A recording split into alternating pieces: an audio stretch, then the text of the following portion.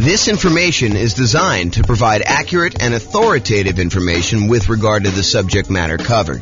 It is offered with the understanding that the presenters are not engaged in rendering legal, accounting, or other professional services. If legal advice or other expert advice is required, the services of a competent professional should be sought. Welcome to the Dayton Real Estate Investing and Real Estate Financial Planning Podcast.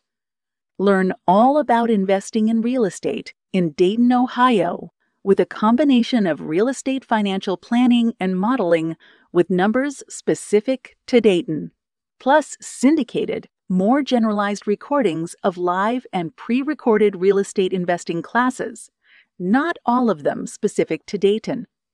Be sure to stay tuned after the podcast for a message from our sponsors. Well, good morning and welcome, everyone.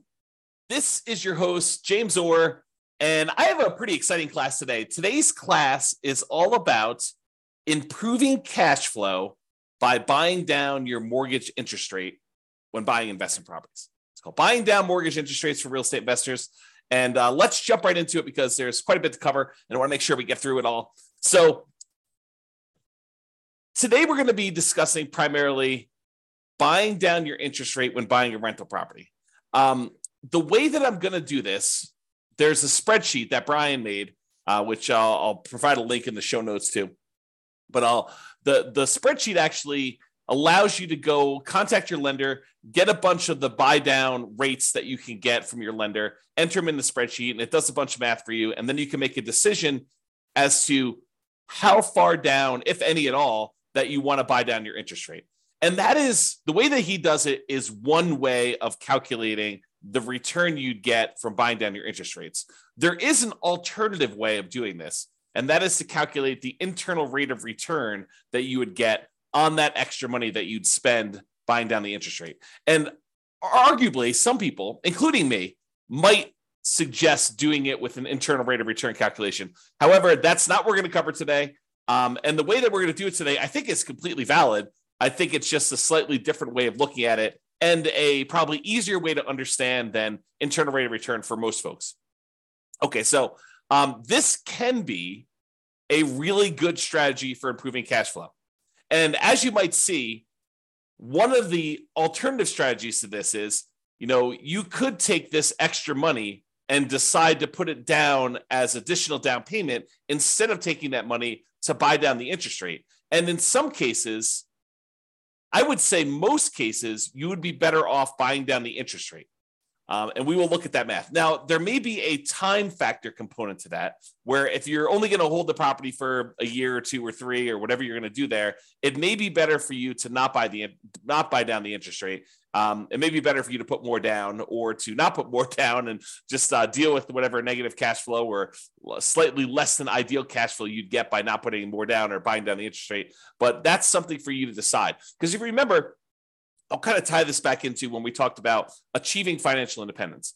There are some folks who are buying properties that they intend to have and hold forever, and that is going to be part of the income they receive when they're financially independent. These are properties that you expect to hold in your portfolio indefinitely. Like you do not plan on selling them at all.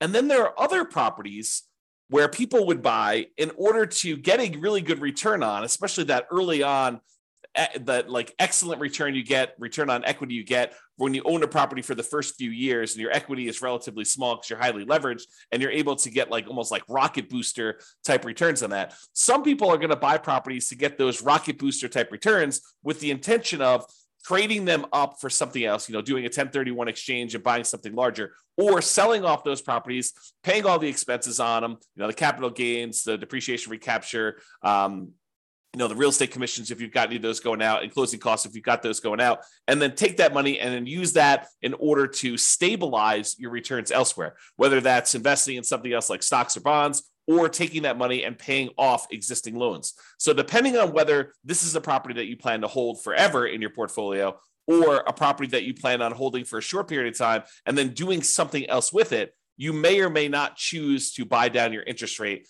depending on the hold period. I'll also add in one additional wrinkle.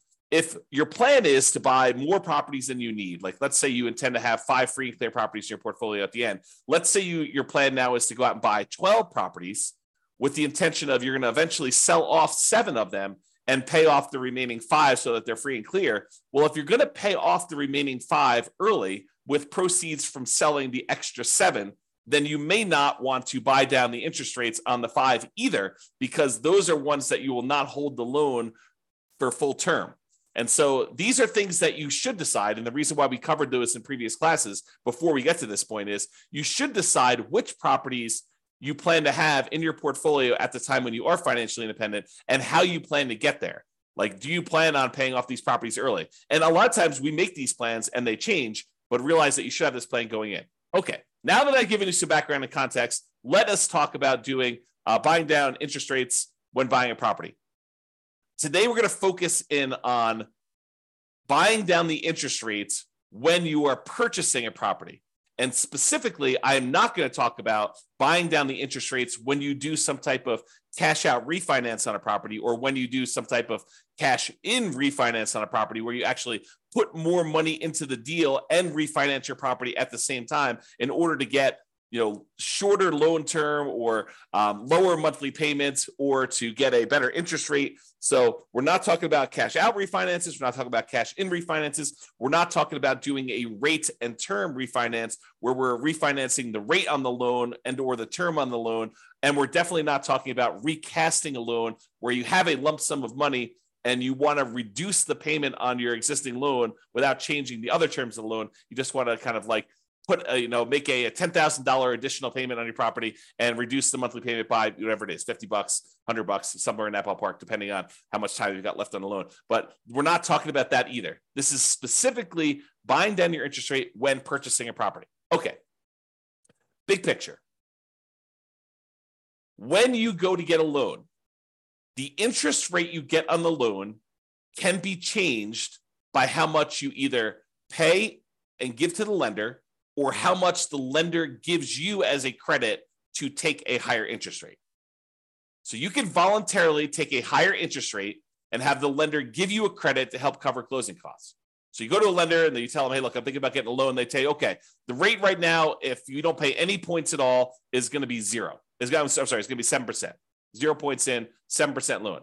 However, if you are willing to take 7.25 as your interest rate, we will give you $3,000 or $5,000 or $8,000, whatever it is, as a credit that you can use to cover some of your closing costs.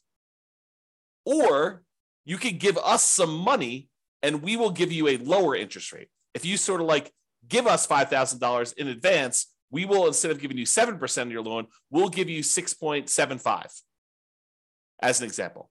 So it can work both ways. You can pay money in order to have your rate lowered, or you can receive money as a credit from the lender in order to take a higher rate. Now, the money you receive is not able to be used for down payment. Down payment is completely different. The money you receive can only be used to cover like closing costs, not down payments. Okay, now, when we're discussing this, for the sake of this class, the change in the interest rate we're talking about is for the life of the loan. Okay. There are other loan programs where you could go in and the lender will say, I'll give you a 2-1 buy down type of loan where for the first year you get a really low interest rate. For the next year, you get a slightly higher interest rate, but still lower than what it would normally be. And in year 3, you're getting your normal interest rate. You can have a seller, a lot of times it's a builder, paying a lender in order to buy down the interest rate for you for a period of time, like a temporary lower interest rate. That is not what we're discussing here in this class. This class, we're talking about you paying a fee to the lender, and in exchange, the lender is lowering the interest rate for the life of the loan. So if you were going to get a 7% loan, now you're able to get 6.875, and that lasts for 30 years. Or until you pay off the loan. So you can pay off the loan organically over that 30-year period if it's a 30-year loan. Or if you make extra payments on it, it could get paid off sooner. So that interest rate would only last until the loan is paid off for you making extra payments. Or if you go sell the property, then the loan gets paid off and you no longer have that interest rate. Or if you refinance the property and get a new loan on it, then you get rid of that interest rate. So realize when you're buying down these interest rates, you almost need to like plan out what you're going to do with your property. You need to do some loan planning and say, I plan on having this loan for 5, 10, 15, 20, 30 years until it's paid off. So as one example, I have a loan on my owner occupant residence, and the loan is at 2.25%. It's a fixed rate 30-year loan. I am probably never paying that loan off. The loan is at such a low interest rate that I would rather have that money sitting in CDs or buy another free and clear rental property instead of paying off the loan on my owner occupant property. But it helps to know when you get a loan how long you're going to have that. Okay. Now, there are other things you could do where you get these short-term interest rates, which we talked about, like that lower payment for the first 2 years. Again, we are not discussing those. Okay. So I mentioned the word point. What is a point when you hear a lender say a point? Like you may hear them say, look, your interest rate is 7% with 1 point, or 6.5% with 1 point, or 6.5% with 2 points. A point is money that you pay to a lender upfront to get the mortgage interest rate.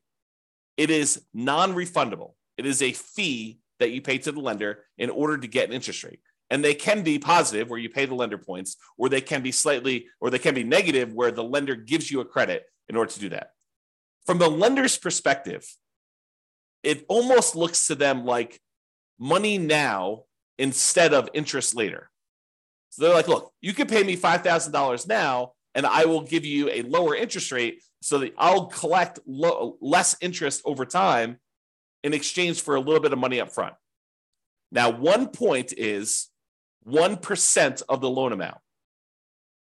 So if you're buying like a $500,000 property and you're going to put 20% down as an example, that means you'd be putting $100,000 down on a $500,000 property. So you get a $400,000 loan. Then 1 point of a $400,000 loan is $4,000. And to be absolutely clear, this is not part of your down payment. Any points you pay are in addition to the down payment you need in order to get the loan. They're in addition to other closing costs you might have for getting the loan. And the points you pay are not part of your monthly payments. It's not like if you pay points, then those count as part of your monthly payment. Okay. Points are separate things you pay to a lender upfront. They're non-refundable that affect your interest rate on the loan. Okay. That's what points are. So let's talk about what par rate is.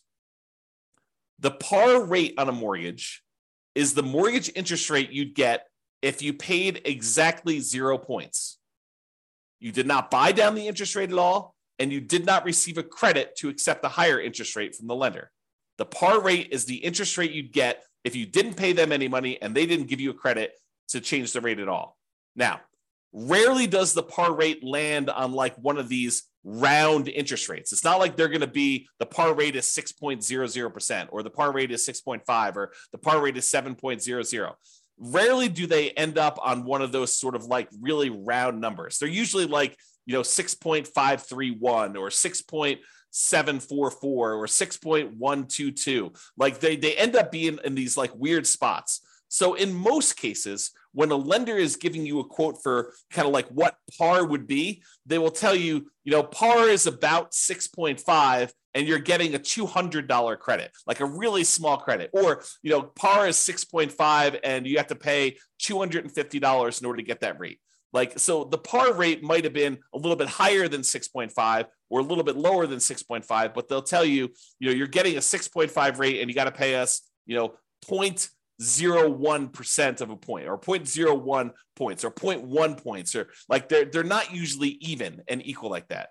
So you'll usually end up paying a little bit more to buy down the rate or a little bit less to get a credit in order to get at that round interest rate. So par rate is not usually on an even number. Now be careful. When you ask a lender, hey, what's the rate you're giving me? Be careful that you understand what the terms of that rate are. And what I mean by that is some lenders will automatically default to giving you a rate with 1 point. So you can't just call a lender up, and we cover this, and we'll cover it again when we go through the class on how to compare loans, but I have a class on how to compare loans with different lenders. You can't call up a lender and say, hey, what's the rate today?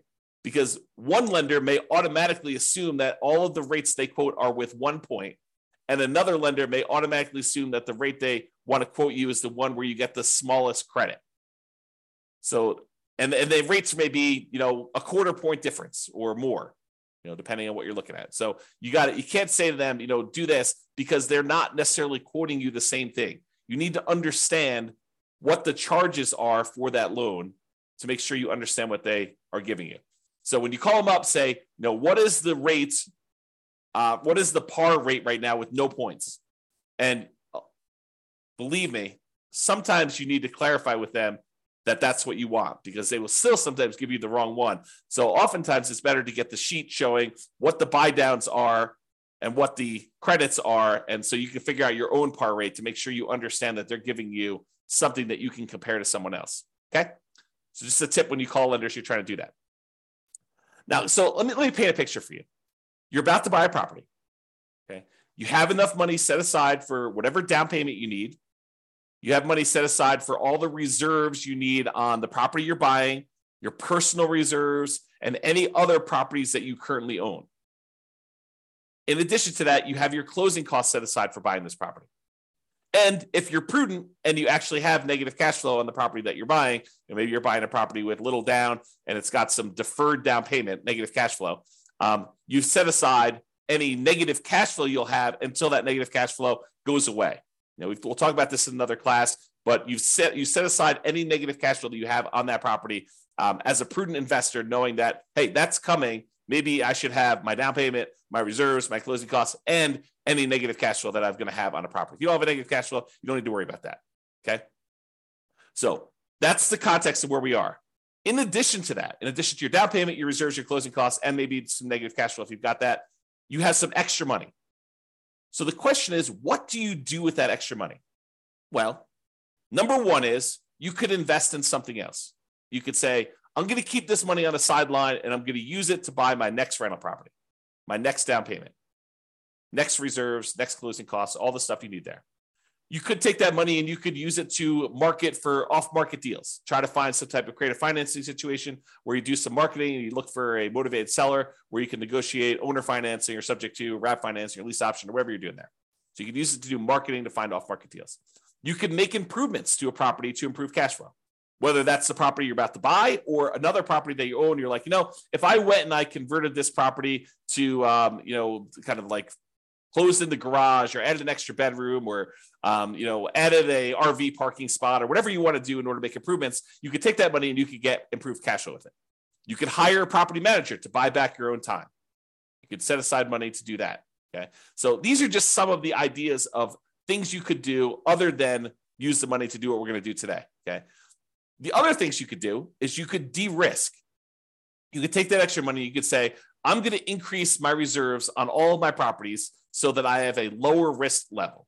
If you thought it was prudent to have 1 month of reserves on all of your rental properties, that's probably risky.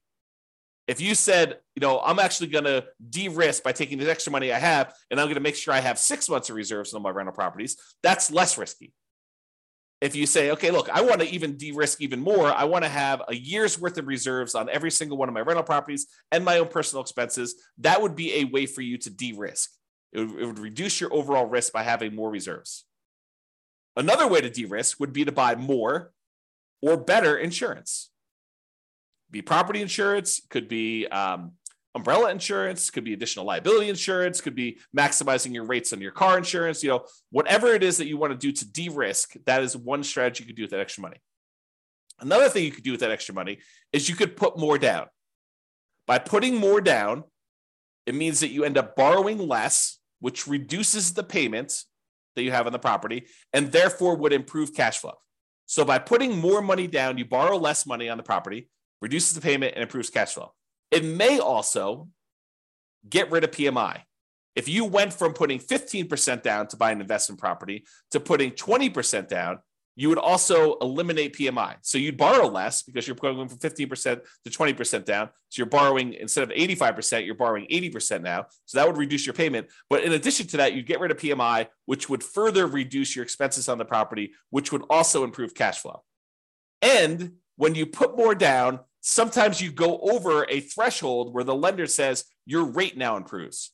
If you go from putting 15% down to putting 20% down, not only do you borrow less, not only do you get rid of PMI, but you also get a slightly better interest rate directly from the lender because you went from an 85% loan to value to an 80% loan to value on your loan. Okay. So by putting more down, you can improve your cash flow in possibly 3 ways, usually at least 2, which is borrowing less and getting a slightly better interest rate. So those are some of the options if you have extra money when you're buying. Today, we're going to cover one of the other things you could do with that money, and that is you could voluntarily pay extra points to the lender to buy down the interest rate on the loan. Okay, so you give money in terms of points to a lender. They're non-refundable. You don't get them back. They don't count as equity, but then you actually use that in order to improve the interest rate you're getting on the loan for the life of the loan, which could improve cash flow. So comparing the two options, you can either put more money up for down payment or you could buy down the interest rate. If you do it as down payment, you borrow less, you lower the payment, you get improved cash flow. When you buy down the interest rate, you borrow the same amounts, you reduce the interest rate, and you improve cash flow. When you put more down as a down payment, the money is now in equity in the property. You are likely to get it back when you either sell the property or do a cash out refinance. When you buy down the interest rate, the money is consumed. The lender takes it as a fee. It is not equity in your property. You do not get that back when you sell or do a cash out refinance. When you put more down payment down, it lasts the full life of the loan, just like it does if you buy down the interest rate. They both last for the full life of the loan. When you put more down in down payment, it may change your interest rate. May. If you don't go over a certain threshold, if you only go from putting 20% down to putting 22% down, you may not see an improved interest rate from doing that. If you go from 20% down to 25% down, you are likely to see an improvement in your interest rate when you put more down. However, when you buy down your interest rate, that's literally what you're doing. It does change the interest rate. When you put more down in down payment, it may impact your private mortgage insurance. If you go from less than 20% down to at least 20% or more down, then it will affect your interest rate. It'll affect your PMI. It even affects your PMI if you go from like 5% down to 10% down. It doesn't even mean that you need to get rid of it completely, but actually having more in down payment will reduce your PMI payments by some, not to zero. You have to, in order to reduce your PMI to zero, you need to go above 20% or more. Okay, but you can go from 5% to 10%, and they could actually adjust your PMI because you hit certain thresholds with PMI. When you buy down your interest rate, though, it does not impact PMI at all. Okay, so those are comparing the options. So let's say you do want to consider buying down your interest rate. You call your lender up or you'd email your lender and you say, look, hey, can you send me a list of the buy down table for buying down the interest rate on this particular thing? And they'll send you over something what looks like on the screen here, which is a buy down table showing you all the different rates along the left-hand side. Then there's a column for APR, which I'm not going to get into today. Then there's the price, like how much it actually cost you in order to do that. The discount or rebate percentage, like how much in terms of points that it cost you to do it, whether they're giving you a credit, which is the green ones down here. This is where they're paying you money. The red ones are where the borrower, you, are paying in a fee in order to get that. This is the dollar amount of the rebate based on whatever price of property they put in to give you this quote, and whatever your credit score is and stuff for today. So it tells you like how much it costs you to do that in order to do it. And then it gives you what the principal and interest part of the payment is. Okay. So this is the table they will give you. And you're looking at it and you're like, I'm not sure I understand like what the implications are just by looking at the table. And that's right. That's the trick, is that you need to do some math in order to determine if this is worthwhile doing. Okay. So then what we do is we take the spreadsheet that you take the data that your lender gave you, and you plug the numbers into the spreadsheet. You have Brian Williams buy down calculator version 3.01 is what we're using here today. And you're going to enter in your loan amount, the purchase price of the property you're buying, the loan length, for example, 30 years, the par rate. And if you don't know the par rate, there's a little calculator on the spreadsheet for helping you calculate what the par rate will be. If they only have like for example, on this one, the par rate wasn't even. It was probably somewhere between 6.5 and 6.625. As you can see, one way there's a little bit of a fee, and the other way there's a little bit of credit. So it's between these two numbers. So the spreadsheet will help you calculate what the exact par rate is. And then you copy the interest rates and the costs from the lender email. So it looks something like this. You enter in the loan amount over here, the purchase price, the loan length, and then the par rate. And the par rate calculator is below this. So if you need to calculate it out, you can do that. But I calculate that for you, and then I showed you what it is here. And then it will calculate what the par payment would be for you. So it'll actually do that calculation. Then you put in the interest rate. It usually like files them down here if you're doing that. But if you're doing ones from your lender, you may want to copy them manually into here. And then you put the cost in from the thing. So 6.875 is $2,366 credit. So 6.875, $2,366 credit. So that's what you're doing. You're putting in this rate and this number here. Okay. So when you do that, the spreadsheet will then do a whole bunch of calculations for you here. It's going to tell you the difference between how much it costs you in order to buy down the interest rate from here to here, the difference in those costs. So for example, if you were going to go get 6.875, they would give you a credit of $2,366. If you want to get 6.75, it would only cost you it would only give you a credit of $803. So the difference between these two is $1,563. So it shows you the difference in cost in going from one to another. Then it shows you what the average cost per like tier to get down to here would be. So it shows you what the average would be. And then this does a whole bunch of stuff, calculation points. You can ignore all that. And then the payment, if you bought it down. So this tells you what your new monthly payment would be. And then it then calculates what the difference is between your par payments and what this new payment is, and shows you what the difference in payment was. So for example, this is an $87.57 higher monthly payment than what your par rate for receiving a credit of $2,366. Hold on one second. Sorry, I had to clear my throat. Okay, so with that being said, you can see here that when you buy down the rate a little tiny bit at 6.5, you end up getting a $30.52 better payment, which if you multiply by 12, you're getting $366.26 better cash flow on your property by buying down the rate there.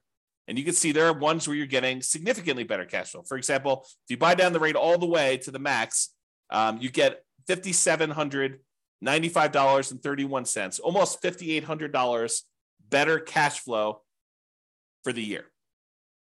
Almost $500 a month better cash flow by buying down the rate. Now you got to say to yourself, is it worth paying this amount of money in order to get that rate? That's what we're going to look at. And I've included this thing called vanity rates. So most of the time rates are quoted in the eighth of a point. So 6.875, 6.75, 6.25.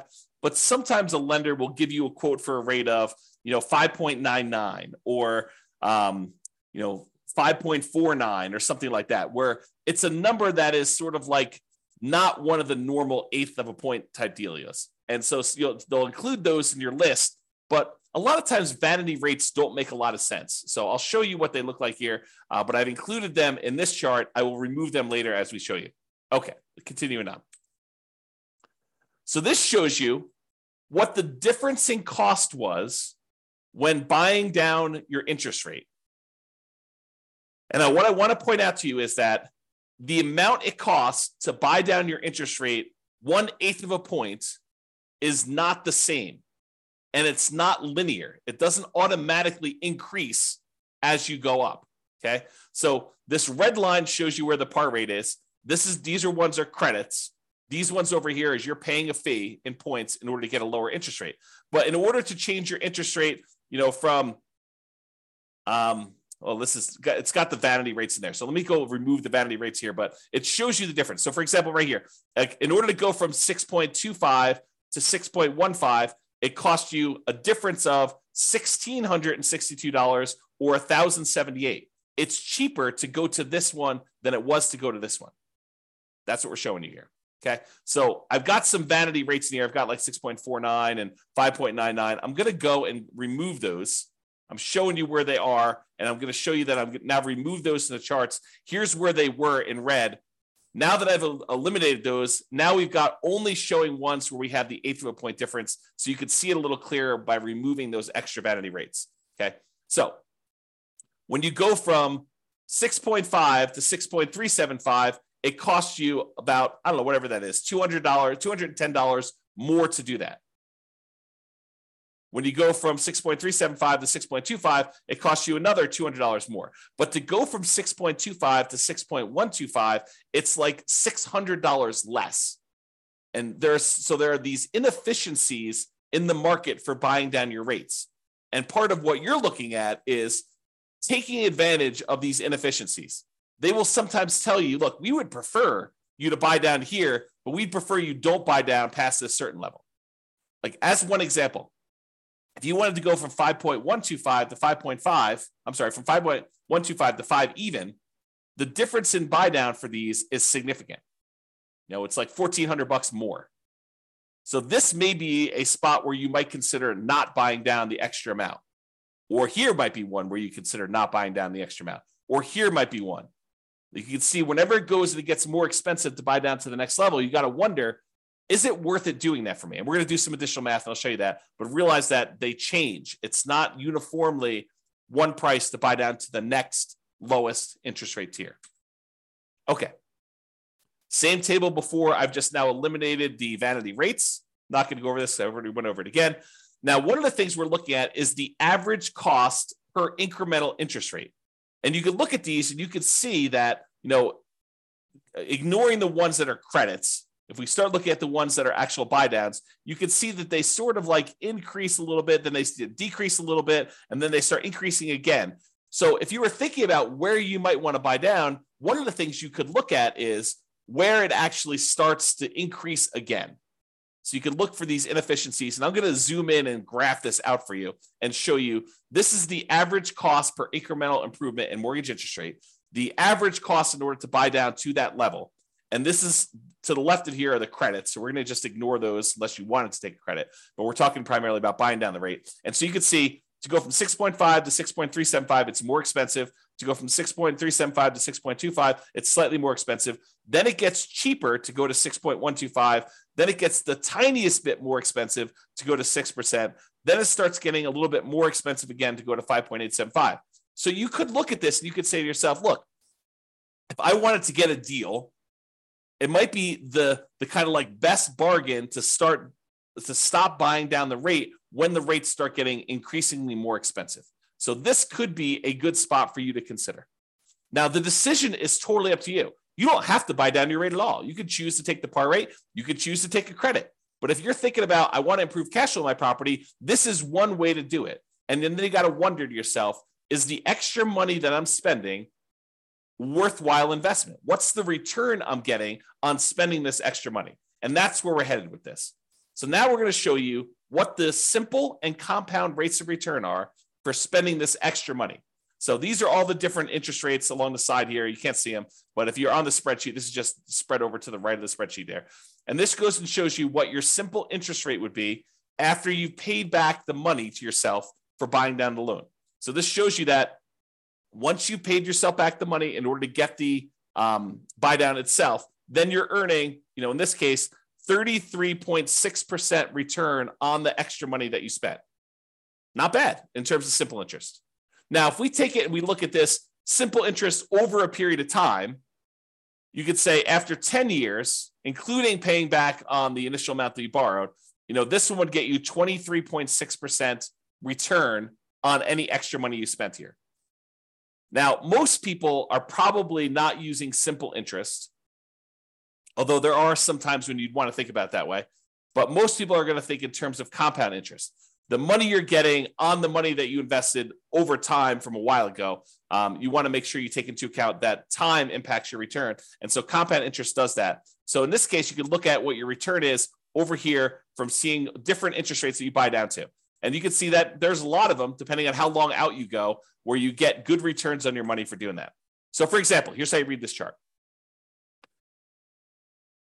If you bought down your interest rate to 6%, you'd have earned over a 15-year period of time, you'd have earned 28% per year simple interest on the amount you spent to buy down the interest rate.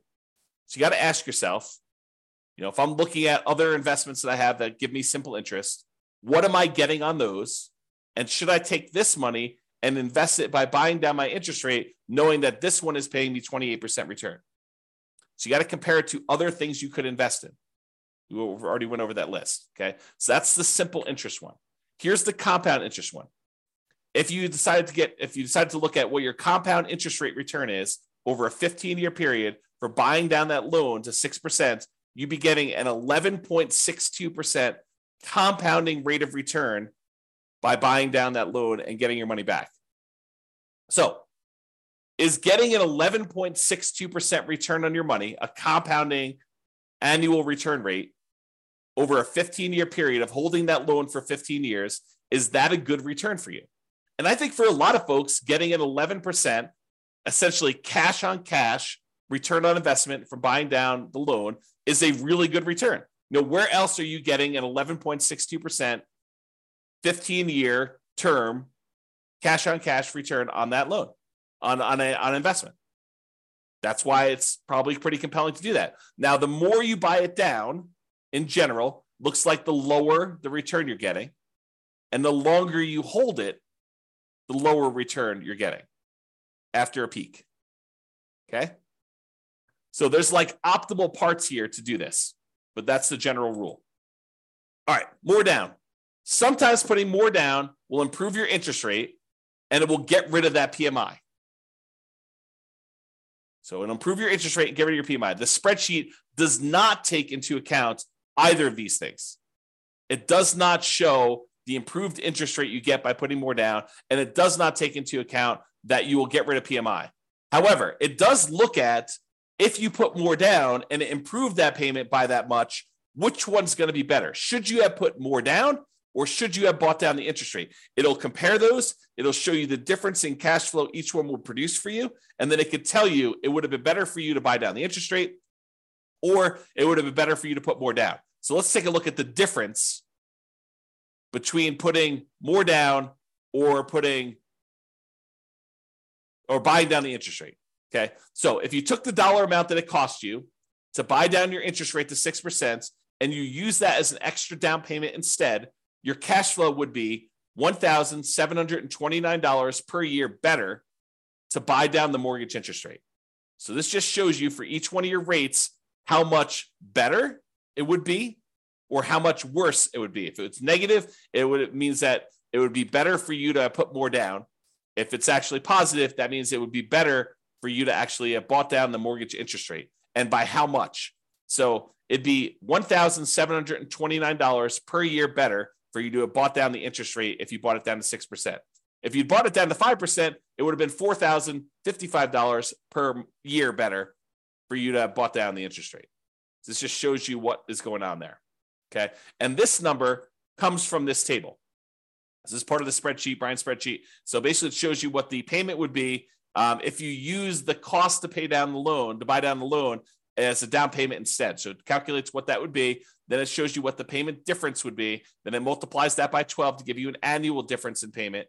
And then it tells you some other calculations. So the annual difference in payments here is there. Okay. So it kind of gives you an idea of those numbers. All right. Hold duration. In general, the longer you hold the property, the better off buying down your interest rate will be. You can't expect to spend money and then a year later pay off that loan and expect it to be profitable for you. You're going to end up, it's going to be ugly for you because you're going to spend all this extra money to buy down the rate, which you only got a benefit for a year. But if you get that benefit for 5 years or 10 years or 15 years or 20 years or 30 years, it tends to be better if you do it that way. And so this table, part of Brian's spreadsheet, shows you how much better it would be by how long you hold it. Now, I need to talk to you about what's going on in this table because it's not just cash flow anymore. Up to this point, we've been primarily talking about how buying down your interest rate or putting more down have improved the cash flow on your property. Because when you buy down the interest rate, it actually improves how much your monthly payment is, which means your cash flow improves by that amount. Or when you put more down, it improves cash flow because you're borrowing less, although in some cases it improves your interest rate too and gets rid of PMI. Although in this case, we're only looking at the difference between borrowing less as to how it improves cash flow. So it does do that. However, when you buy down your interest rate, something else changes as well. If you remember the 4 areas of return you have when you buy rental properties, there's appreciation. The property tends to go up in value over time. It doesn't matter how much you put down as to how much the property goes up or down in value. If you put 100% down, the property can still go up or down in value the same amount. If you put nothing down and you borrow 100%, doesn't matter, the property can go up in value that. Now, your return on how much you invested changes, but the dollar amount you're getting from appreciation stays the same. If the property goes up 3%, it doesn't matter if you put nothing down or you put everything down.